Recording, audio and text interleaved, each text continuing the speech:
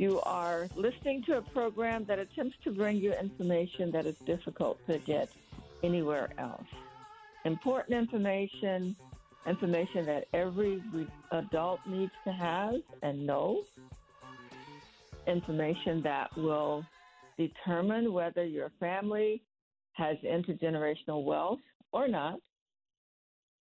Information not so much will determine, but will help to educate you and inform you on how to make sure that the wealth that you accumulate can be passed down in the best way, the most efficient way, the most effective way, the most cost-effective way possible.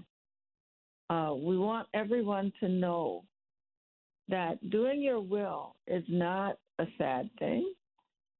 As one of my clients said yesterday, I thought was really nice. I learn from my clients all the time.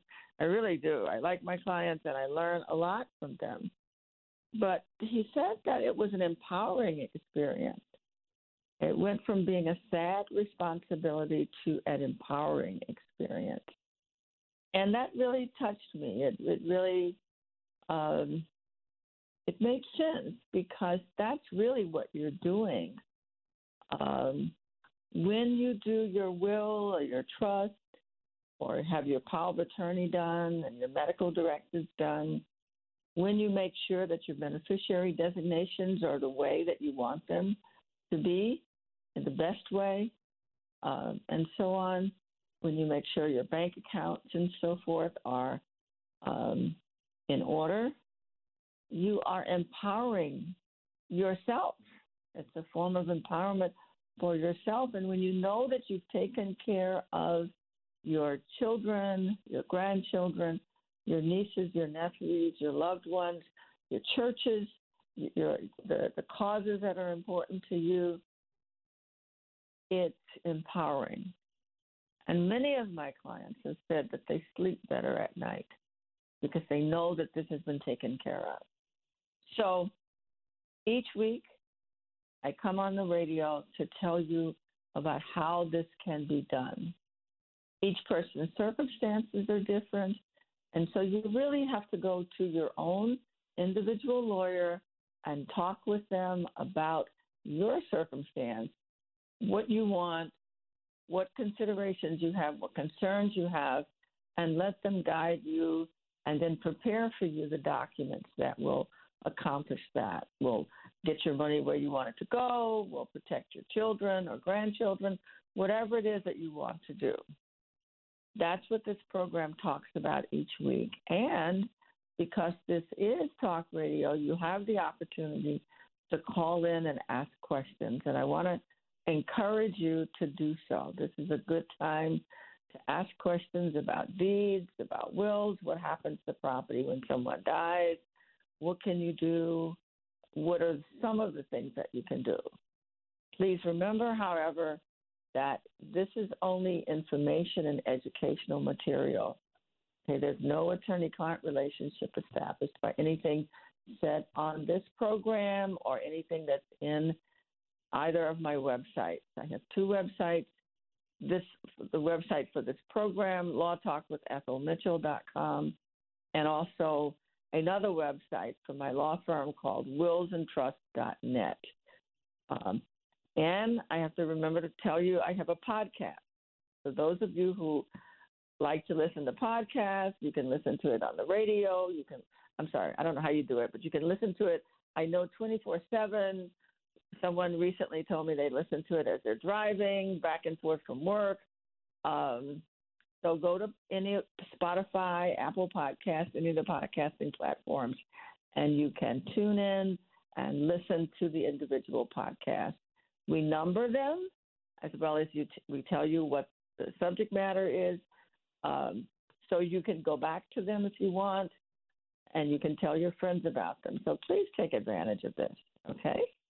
This program is brought to you by my law office, which is called Wills and Trust, LLC, where the only kind of law we do is to prepare wills, trusts, power of attorneys, advanced medical directives. Give us a call at 240-638-2828. If you or someone you know needs a will, a trust, power of attorney, or assistance in administering estates, our number is 240-638-2828. Okay, please do this. Take advantage of it. Get this done, and then don't worry about it. Okay? You really want to start to use the law to empower yourself, because law itself is truly powerful. It can help you or it can hurt you. It impacts everything that you do. What you don't know about the law will definitely hurt you. And what you don't do to take advantage of what the law allows you to do for yourself and for your family can hurt you and hurt them as well also. So each week, the objective of this program is to empower you by bringing you information that's useful, that you can then take advantage of. And because when you know more, when you know better, you can do better. And please take advantage of this. I'm also going to be urging you each week to make sure that you can vote. Double check your voting status. Double check where you vote at. Get your friends, your families, your children, whoever is legally able to vote, make sure they are prepared to, they're following politics, they're following what the leaders are saying, and that they intend to and do go and vote. Get your churches involved, get groups involved to make sure, because voting is truly powerful. It determines what kind of government we have. It determines what kind of laws are passed. It determines what kind of taxes we have and what that tax money is used for. African Americans are one of the biggest voting blocs in the country, but we are inconsistent when it comes to always voting. When we do vote, we elect presidents. You know, when we vote in conjunction with people of like mind and of like thought, we can change the course of history. But when we don't vote, we let other people get ahead and take advantage of, and they know we don't vote, and they take advantage of that. They know a lot of times that this big block of people, they don't show up during the midterm elections, during the off seasons. Like during presidents, we show up, but like this year is a off season, so to speak, because there's not a presidential election. But there are a lot of other important elections that are going on. So I want to encourage you, every time there is an election, to vote. Get out and vote. And not only vote, I'd love to see more people get involved in different governmental organizations. A lot of you are retired, and y'all are intelligent, and you have a lot of energy, and you have a lot of time right now. And I would love to see more people, and I don't mean just African American, all people. I would love to see more groups get involved in zoning, in school boards, in public safety committees. There are all these city and state and county organizations that are quasi-governmental, and you need to be involved in those kinds of things, because that's where a lot of things get done. That's where a lot of laws are discussed and how they're implemented and what gets done and what doesn't get done.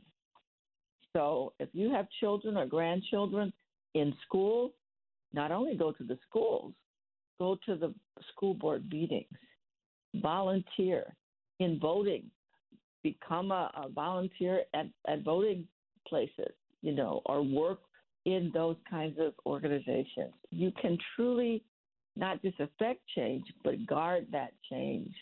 You know, it's important. It really is. And definitely sit on juries. Once we start opening up to juries, go and sit on the jury and determine who's guilty or innocent using your own common sense and your own experience. So let me get back to what I talk about every week, wills and trusts.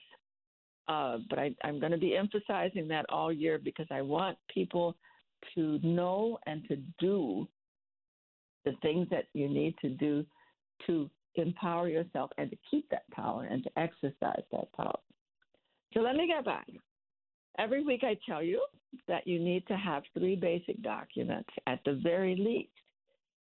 Every adult needs to have a last will and testament, a power of attorney, and advance medical directive. A last will and testament, a power of attorney, and advance medical directives. I don't do one thing or the other, okay? If I do, so don't call me if you just want a power of attorney. Okay, don't call me if you just want one document. Now, because you need all 3, you really do.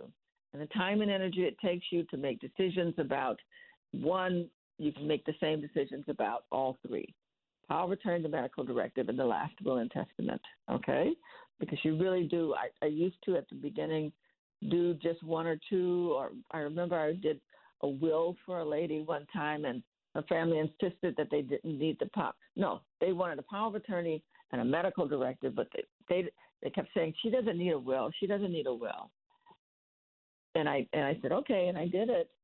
And after she died, they discovered some assets they didn't know she even had, but there was no will. And it was going to be very difficult to get those assets, and those assets were going to go somewhere else and not to the people that she originally wanted to benefit, who had taken care of her and who she had clearly said she wanted to get her stuff. So after that, I will do a will, a power of attorney, and medical directive together. Now, if you already have 1 or 2 of those things, I'm going to look at it. If they're fine, I'm going to tell you you're fine. I don't have to repeat it. But a lot of times people don't have what they need. And so please know I'm going to always do my best to make sure that you have everything that you need. Some people can use a trust. Not everybody needs to have a trust, but some people can. A trust is very effective if you have property in different states. A trust is almost mandatory if you have minor children or heirs or intended beneficiaries who cannot manage what you're going to be leaving for them. A trust allows you to put in place central control and supervision over a period of time, okay, for your intended probate. And when used properly, it can be a form of avoiding the court process of probate, which you may want to consider doing. It's slow, it can be expensive, and so a lot of people use trust to try to avoid that. Not everybody needs it, okay? Not everybody needs it. But I want to really encourage you to get these things done. Because this is all we do probate, people come to us after someone because this is all we do probate, people come to us after someone has died. We really see every week the effect of not having a will or not having a trust. And this week I had a really, sad situation. A lady had worked all her life. She had finally reached the point where she was getting ready to retire. She had significant retirement savings. She had a very large life insurance policy, and she was getting ready to retire. She didn't have any will.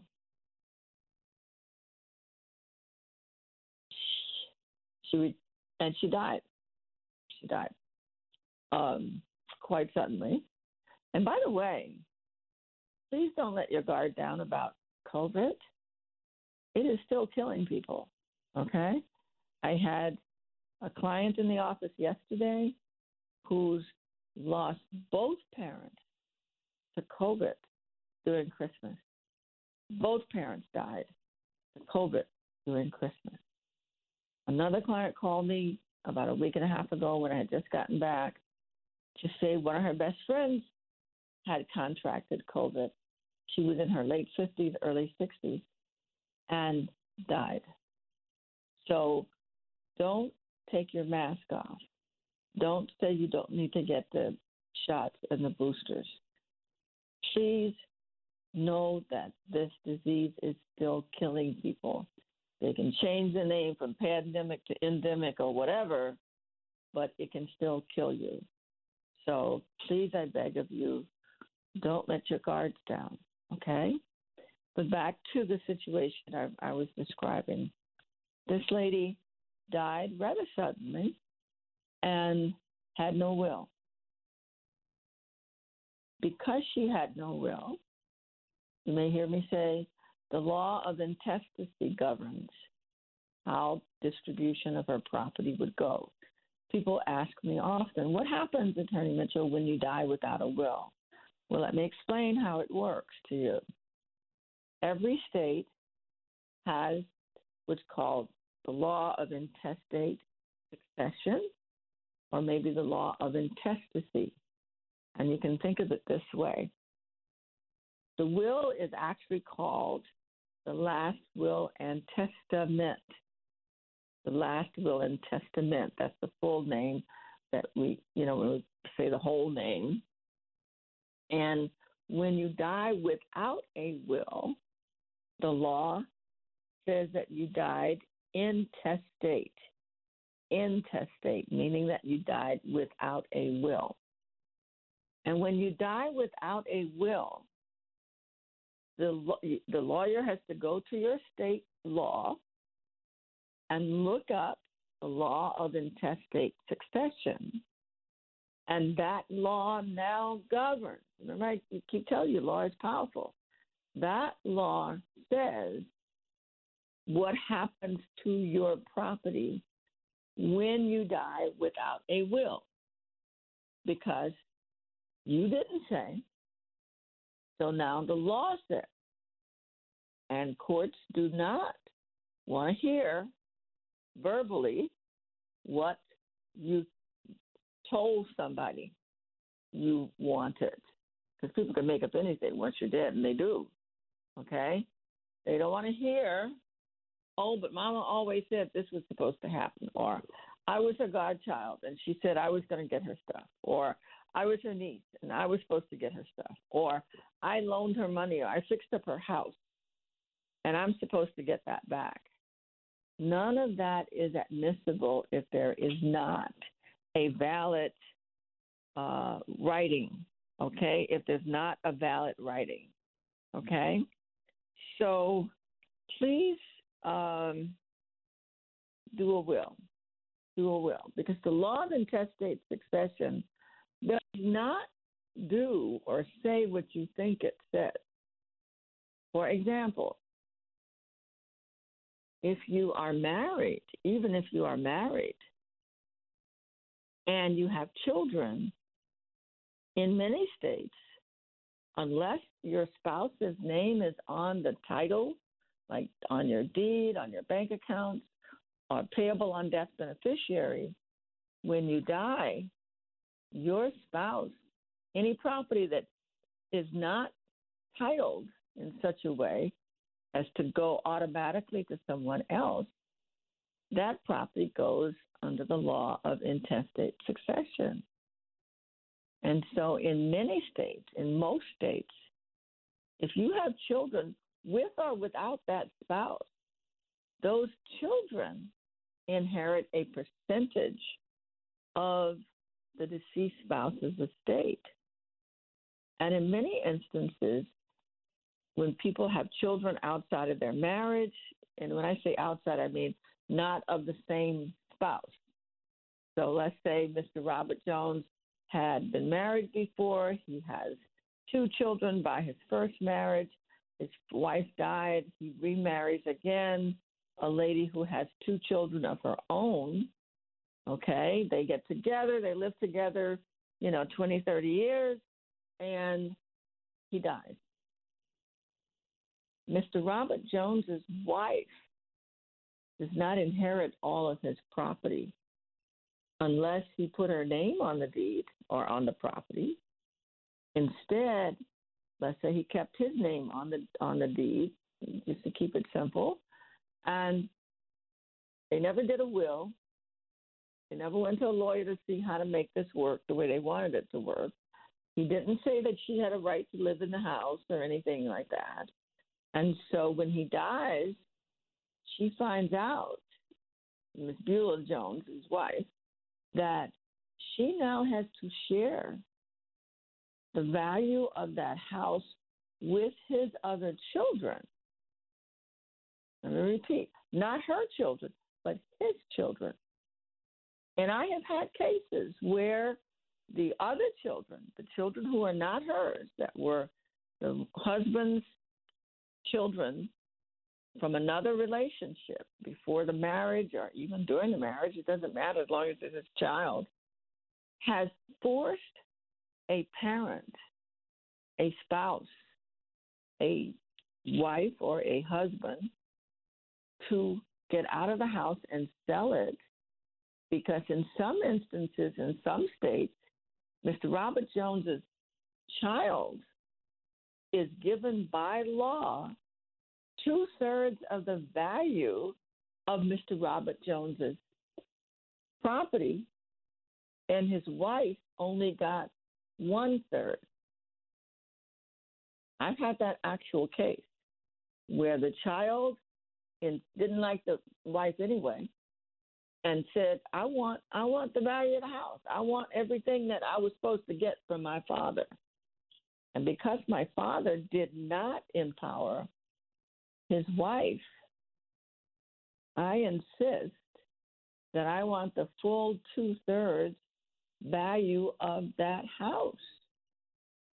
And this lady had to sell the house and gave the in this case it was a daughter 2/3 of the net proceeds from the sale of the house, and the wife only got 1/3, because that's what the law of intestate succession said in that particular state. You're listening to Law Talk with Ethel Mitchell. I'm your host, Attorney Ethel Mitchell. If you have questions, call in while I'm here on the air at 1-800-450-7876, 1-800-450-7876. If you'd like me to work with you to do your documents or review the documents that you have, call me at 240-638-2828, 240-638-2828. I'm talking right now about the law of intestate succession, which is the law that governs the disposition of your property when you die if you have not done a will. In the instance that I just gave, where the husband had a child that was not the child of his spouse,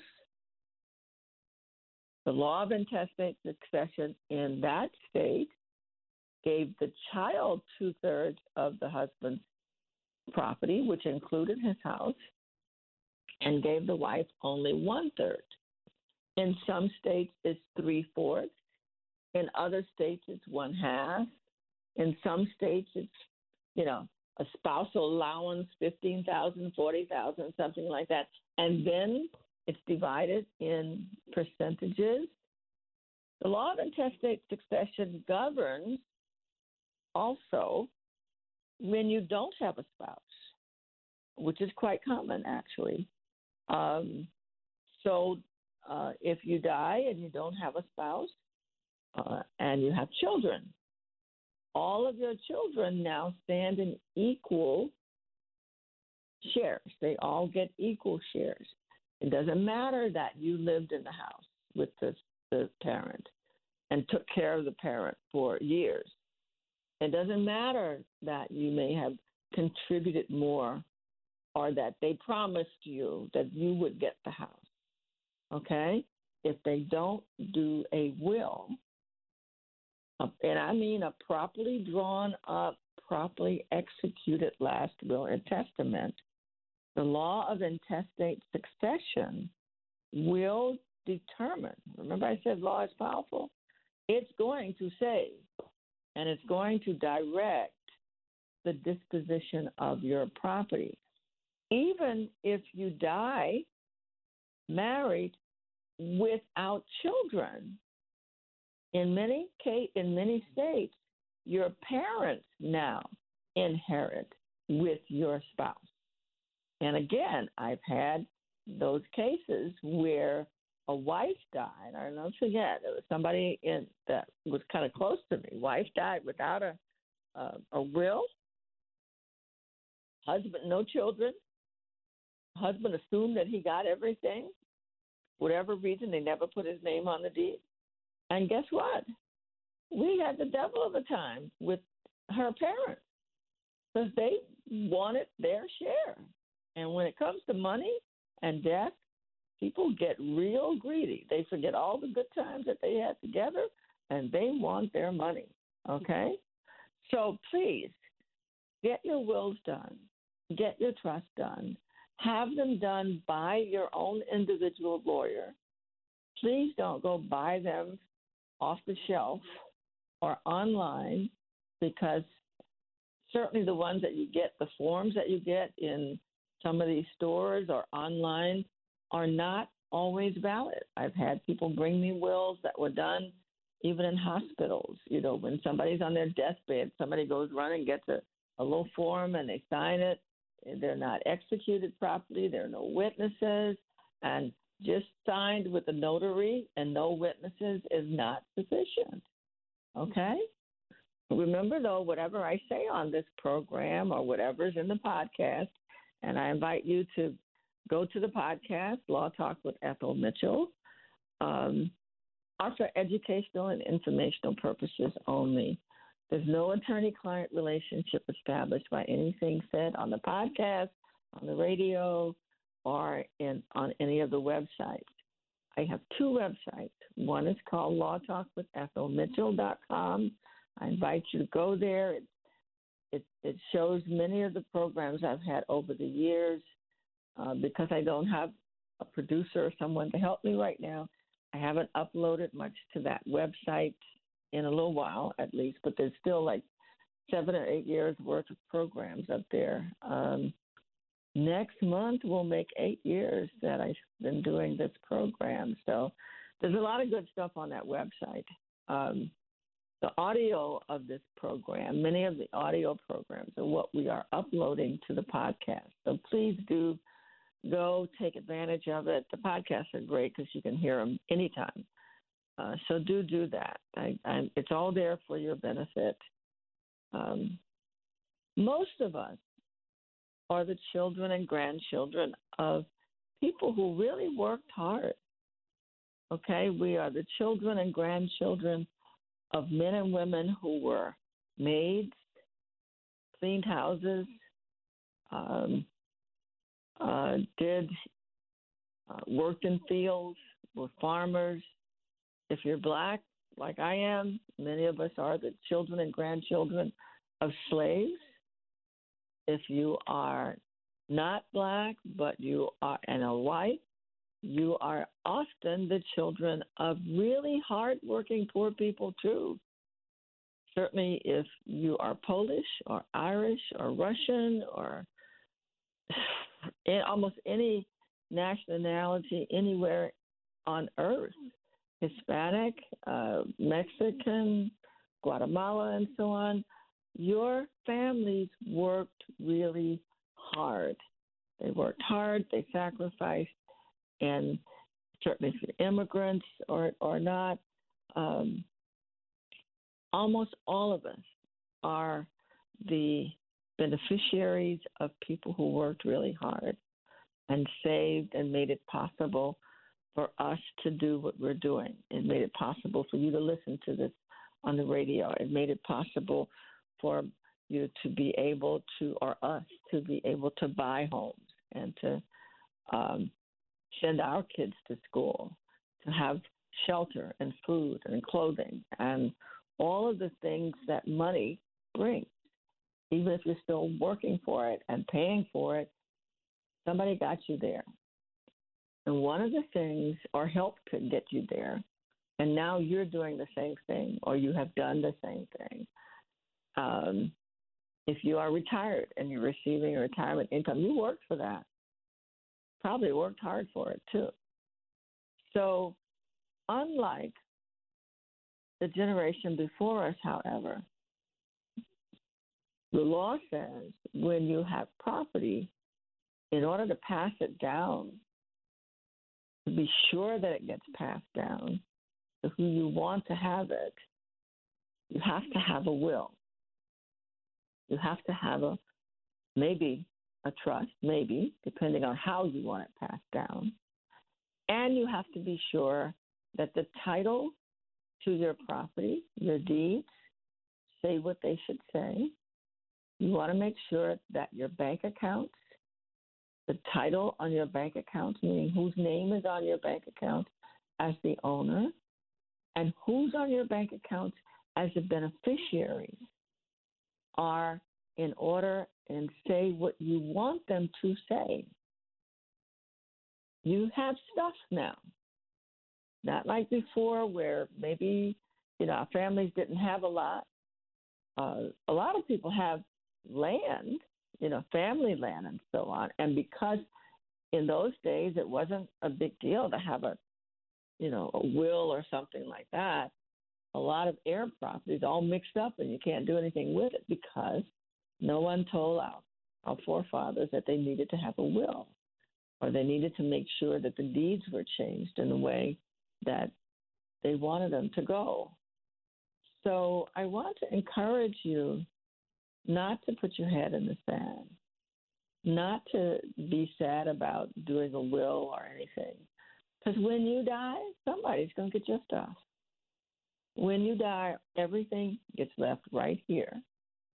Somebody's going to live in your house, and somebody's going to spend your money. And you might as well be the person who is in control of and says who that is. You need a lawyer to help you do that, to prepare the appropriate documents so that your wishes are followed. A lawyer who can give you ideas, can make suggestions, who can prepare the appropriate documents, and to help you prepare the documents and, if necessary, fill out the beneficiary designations and so on, so that you can rest comfortably knowing that you have made provisions to empower the persons or the organizations that you want to make use of the property that you have accumulated during your lifetime, so that you can rest knowing that your children and your grandchildren are provided for with the results of your labor. It's not going to get squandered on unnecessary legal fees. It's not going to get squandered on tax problems, on tax sales, on fighting among families, on any of the things that happen every day, because people never did a will. So please look at it as a way of empowering the next generation. Look at it as a way of being of benefit, of being of service to someone else in a way that is tangible. I mean, when you leave your home to your child or your grandchild, you gave them a roof over their head. When you make sure that your spouse either gets the house or can live in the house for the rest of their life, you make sure that they keep a roof over their head. And don't take it for granted. Don't take it for granted, please. Don't say, oh, well, my children will never put my spouse out. They will. They can. I've seen people turn real ugly when they find out that they have access to, or they know that they have access to money. Okay? I'm working with a case right now that's like that. That, people all of a sudden are not very nice to the same people that had helped them over and over and over again for years. I understand I have a caller on the line. Good morning. May I help you? Good morning, Ms. Mitchell. Yes, good morning. Good morning. How can I help you? Okay. My wife passed in 2015. We owned Okay. the property was in her name, and the property and the mortgage were in her name only. We own the Yeah. properties by tenants by entirety. So the deed and everything is recorded, but I can't get the bank to talk to me or do anything. So since then, I've been basically going into the bank and paying the mortgage, but it's getting, I don't know, stressful to say the least. And I'm trying to figure out what is it that I need to do. I've been downtown and they saying I don't need to, that the property does not need to be probated because your tenant's by entirety. But it seemed like the bank already knows that. But when you call in, they won't say anything. And they keep saying your name's not on the mortgage. We can't talk to you. Your name's not on the mortgage, and they just keep, this hasn't gone on for the last 5 years. And I know it's something I'm supposed to be able to do. I did talk to the community, so others might eat lawyer, and they said generally under the Garn St. Germain Act, I'm Yeah. supposed to be able to Mhm. assume the mortgage or something, but nobody's giving me specific information that I need to tell these people so that I can at least have a right to figure out how to transfer it over to my name or whatever. Well, you said two different things that either one is right or one is wrong, or I should say it can't be both. If the house title, meaning the deed, is in tenants by the entirety, then that doesn't, then your wife didn't own it alone. In other words, Okay. if your name is on the deed with your wife's name, then that's, in order for it to be tenants by the entirety, both names, it can only be spouses, okay? So if Right. both names are on the deed, then that's how you get tenants by the entirety. And although generally speaking, you don't have to have another deed.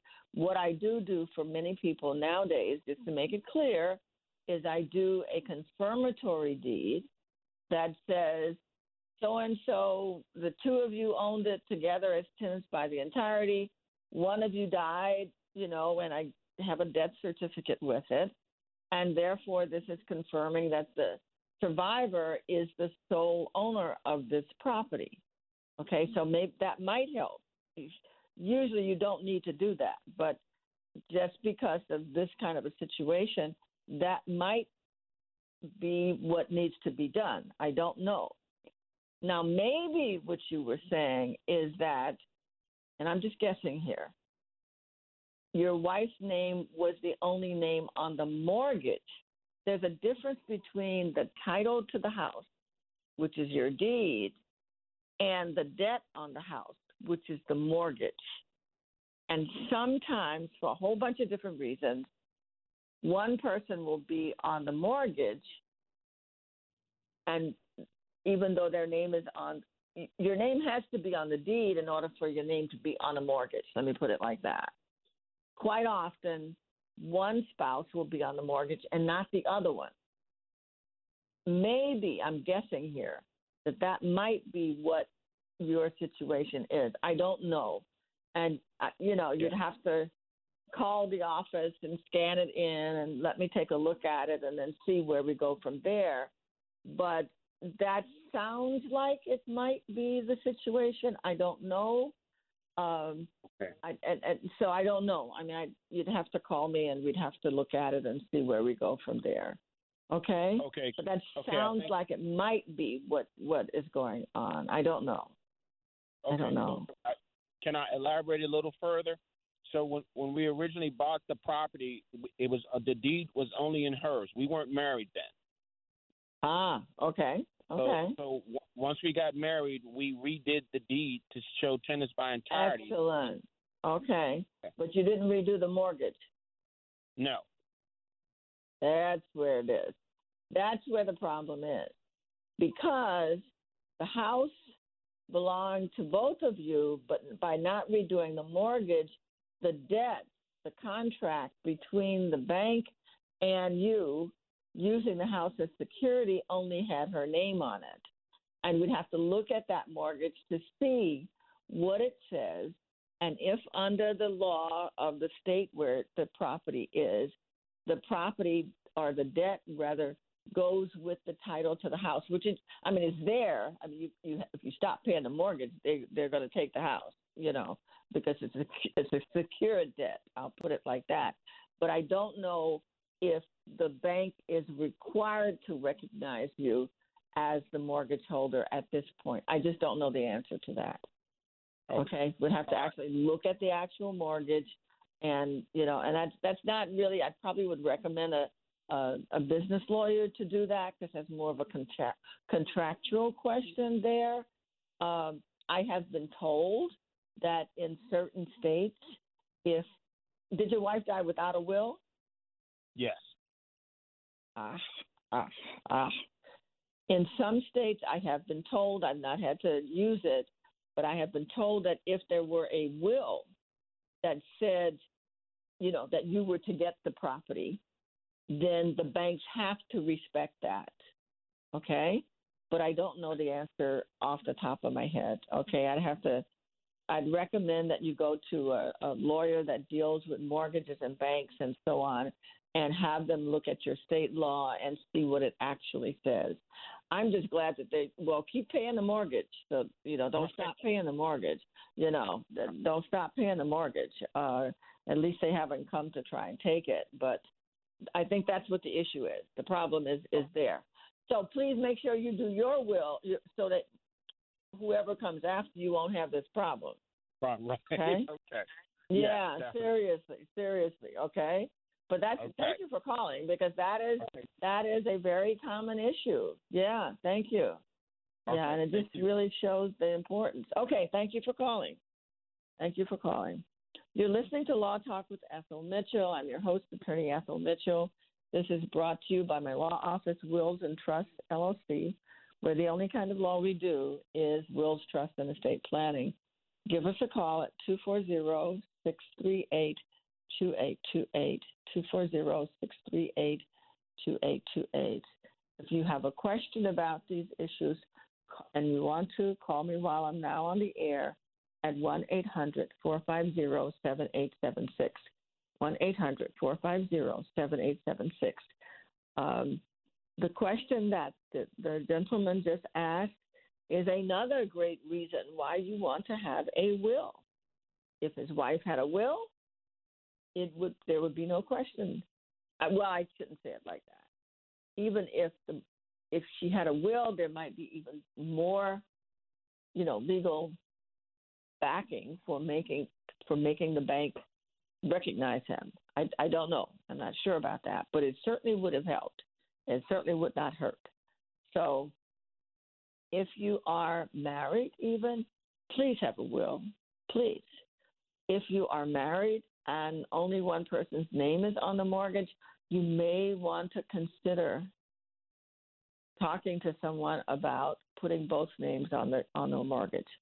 One of the circumstances that is really, really critical, I didn't really have to resolve it, but where you have a reverse mortgage on property and only one person's name is on the reverse mortgage, that can be a very serious problem, because if that person, the name on the reverse mortgage, dies first, reverse mortgage people want their money when you die, period.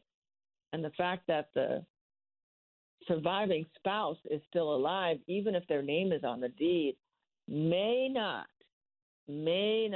prevent them from insisting on having the mortgage paid off. Because remember, a reverse mortgage means that when the person who took out the mortgage dies, you're supposed to pay the mortgage back. And those mortgages are so ridiculously expensive, meaning that the interest on those mortgages does more than compound. It just grows and grows so fast. I've had so many people come to me who had gotten reverse mortgages, and it's just heartbreaking. So don't get a reverse mortgage if you don't have to. Please, I don't care who tells you that on the radio. Those are not good investments. unless it is the last choice and you really need the money.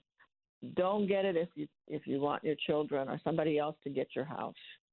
The way in which they grow, the debt on which they grow is just outrageous. I was told they were designed for one purpose and they're now being used for another. And more than any other reason, I'm seeing them as being the reason that people are losing their family homes. So be very careful about that. And if you already have one and you can't afford to pay them off, because that's what happens, they say, oh, you can always pay it off. No, you can't, not usually, because you got it in the first place. Usually the reason is because you needed the money. I understand that I have another caller on the line. Good morning. May I help you? Hello? Can you hear me?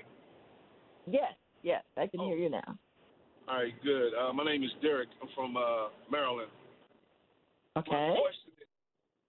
My question is, I have the 3 documents already in place with my mother. I'm her power of attorney. I'm her son. And all the documents have been filed with the courts and where she lives. So my mom's health is declining, and I'm handling her affairs as her power of attorney right now. So what I would like to do is place her assets and my assets as well into a trust account. So the question is, should I do this now while she's still living, or would it be more difficult to do it once she transitions? Very good question. Very, very good question.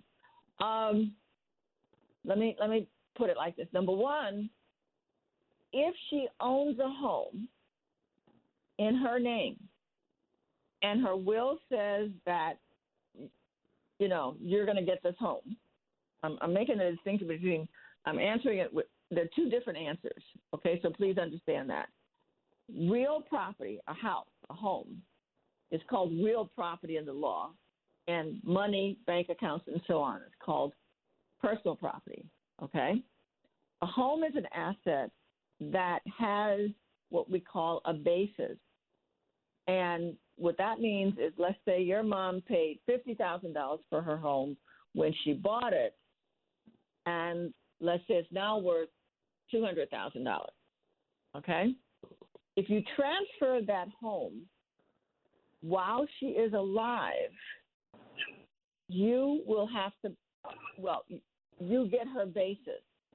And what that means, and I'm sorry it's a long answer, but I want you to understand this, is that when you get her home, you get it at the value that she got it at, which is $50,000. But let's say you decide you want to sell it later on, maybe after she dies, you want to sell it. Well, you've got to pay Uncle Sam taxes on the gain between $50,000 and $200,000. It's called a capital gain tax, which can be up to 20%. So we usually recommend that you don't transfer a home or real property or something that has a basis, which is low, to the person that's going to get it eventually before the death of the person who owns it right now. A lot of people getting caught with that in D.C., okay? Now, that being said, there are types of deeds. In Maryland, it's called a enhanced life estate deed that could be done now while she's alive that says when I die, I'm sorry, Maryland does it differently.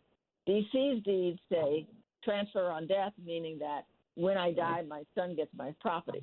That's D.C. and Virginia says transfer on death works like that. Maryland has what's called an enhanced life estate deed, which says I transfer my deed to my son and reserve to myself a life estate, meaning she can stay in her house as long as she's alive. But when she dies, you own the house. And that has been interpreted under Maryland law as allowing you to get what's called a step up in basis when she dies. Because what happens is if you don't get it until she dies, you get it at $200,000 in my example. And you don't have to worry about having to pay a capital gains tax on the gain that she earned when she bought something for $50,000 and it grows to being worth $200,000. So that's a long but important answer to the question about how, if part of your mother's property is a house, okay, or anything that has a low basis, a low tax basis. And usually for most people, that would be the house. And here in this area, a lot of people are getting caught with the capital gains tax because nobody told them that. And their parents are deeding their properties to them while they're alive, thinking that way they're going to avoid probate and all kind of stuff like that. They're going to get the house anyway. But in fact, what they're doing is costing their children a tremendous amount of taxes. I've had people to sell houses not knowing it and then end up paying half the money in taxes. That's unnecessary. Okay, so that number one. That's number one. Number two, the bank account that your mother has.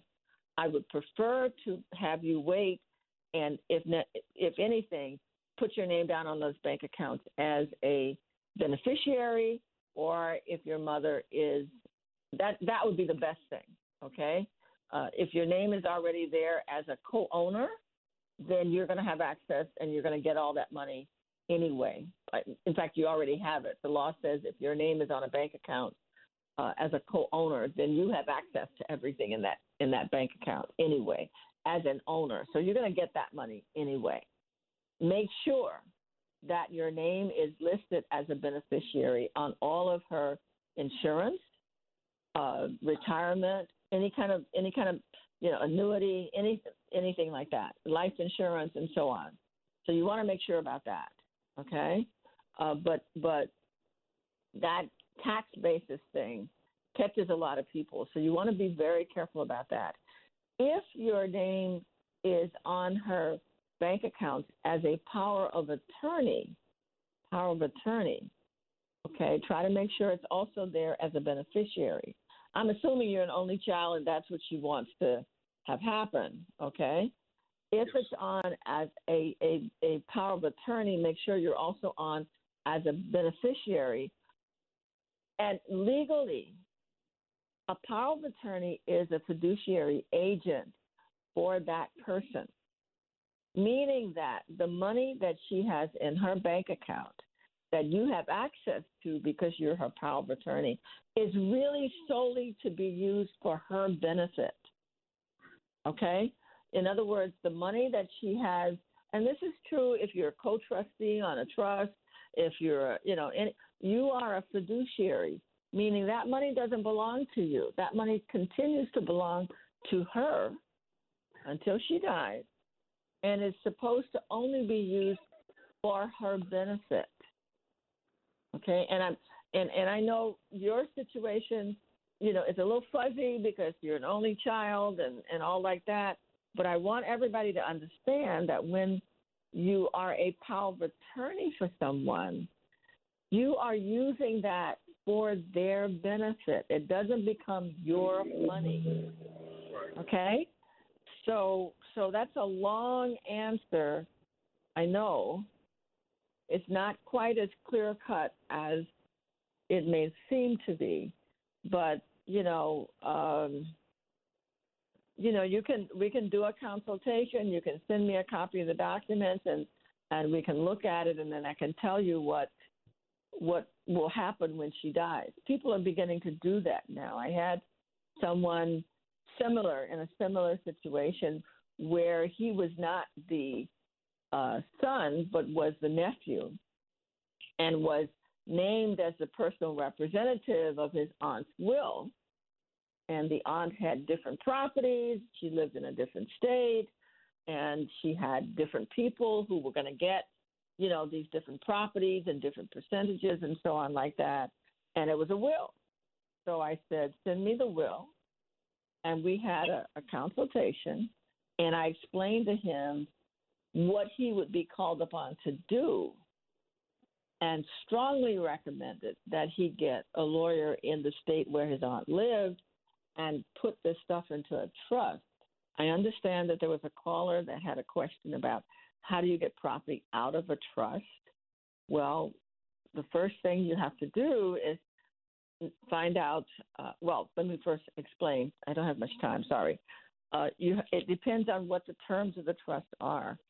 Okay, I'm assuming, and this may not be correct, but I'm assuming that the trust is a trust that was created for the benefit of someone, by someone for the benefit of someone. So you have to know, and to have property in the trust, it means that the deed was changed or the bank account title was changed to the name of the trust. You have to know what the terms of the trust are, who's supposed to get it. But the legal step to, let's say we put a house in a trust and it says when I die, give it to my son or my daughter, the legal document that actually transfers it from the trust to that person pursuant to the terms of the trust is a deed. A deed is prepared by a lawyer that says that from whoever the trustee of the trust is, now pursuant to Article so-and-so or so-and-so of the trust, transfers this property to whoever the trust says is supposed to get it. And so that's the way in which the property comes out of that kind of a trust. I hope you're not confusing it with a deed of trust. Okay, the deed that I'm talking about that takes it out of the trust is a deed, period. A deed of trust that you see, they don't use that term so much anymore, but that's actually a mortgage. A deed of trust is a mortgage that when paid off, you file a satisfaction of that. But years ago, they used to use the term deed of trust as a debt instrument, and that confuses a lot of people. In fact, a lot of people, when I tell them bring me their deed, they bring the deed of trust.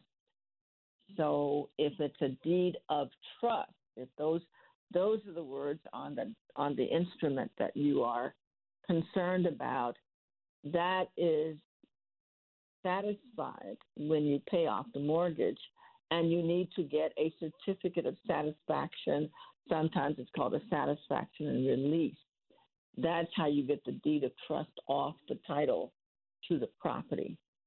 If, on the other hand, like I said, it's actually a deed of property that is owned by a trust, then you have to look at the terms of the trust and have whoever the trustee is to execute a deed that's prepared by a lawyer to transfer it to who the trust says is supposed to get it. Okay? So you're listening to Law Talk with Ethel Mitchell. I'm your host, Attorney Ethel Mitchell. This is the only kind of law we do. I have a young lawyer that's starting to work with me that I want to train to do this, and presumably maybe in the future more, because this is really important stuff. It controls the disposition of your assets after your death, and most importantly, it empowers you to direct and control where your assets go. And of course, it empowers the person or persons to whom you direct those assets. So please, I beg of you, get your wills and your trust, your power of attorneys, your medical directives prepared by a lawyer. Get them executed. So you can always change them. This is one thing that as long as you're in your right mind, you can change them. But it is critically important, if you want the people that you want to be sure to be able to get your stuff, have access to it. If you want to empower the particular persons that you want to take care of you if you have a stroke, you have a heart attack, you have any COVID, anything that makes you unable to manage your own legal and financial affairs or unable to make medical decisions for yourself. That's what these documents do. It's very empowering to make sure. I like that term, that the way my clients explained it to me even yesterday. It really empowers you, and it empowers the persons that you designate to receive what you want them to get when you die, and to take care of you while you are alive if it's needed. So do that. Be responsible. Be self-protective. It's a self-protection thing, okay? And give us a call. If you or your parents or your grandparents expect you to do this for them, blame me. You can say, Mom, Dad, I heard this lawyer on the radio and she said you have to do a will or a trust or a power of attorney, or you have to do this in order for me to be able to do that for you. Because it's true. People are unpleasantly surprised when they find out that they can't do what they thought they could do, that they can't do what their mother or their father told them to do. It's really, really important. And that it takes so much time and money and expenses in order to get it done, when you can usually get things done once they're put in place. Then it definitely makes a difference in how you're able to manage your affairs. It makes a difference. So give us a call at Wills and Trust LLC, 240-638-2828, 240-638-2828. In the meantime, continue to be safe, please. As I said earlier in the program, I heard of 3 people who died from COVID over Christmas. 3 people who died from COVID over Christmas. Those are just the ones that people have told me about. Parents of one client, 2 of them, both of them died from COVID. Another lady in her late 50s, early 60s, had been healthy, died from COVID. So don't let your guard down. Don't let your mask down. If you haven't already, get the booster, not just the shots. They're now saying the boosters make a big difference too. I know it's hard. I'm sick and tired of it myself, but just hang in there, okay, and be safe. Take care and be safe, and I will be back next week. Listen to the podcast. There's a lot of really good information on the podcast.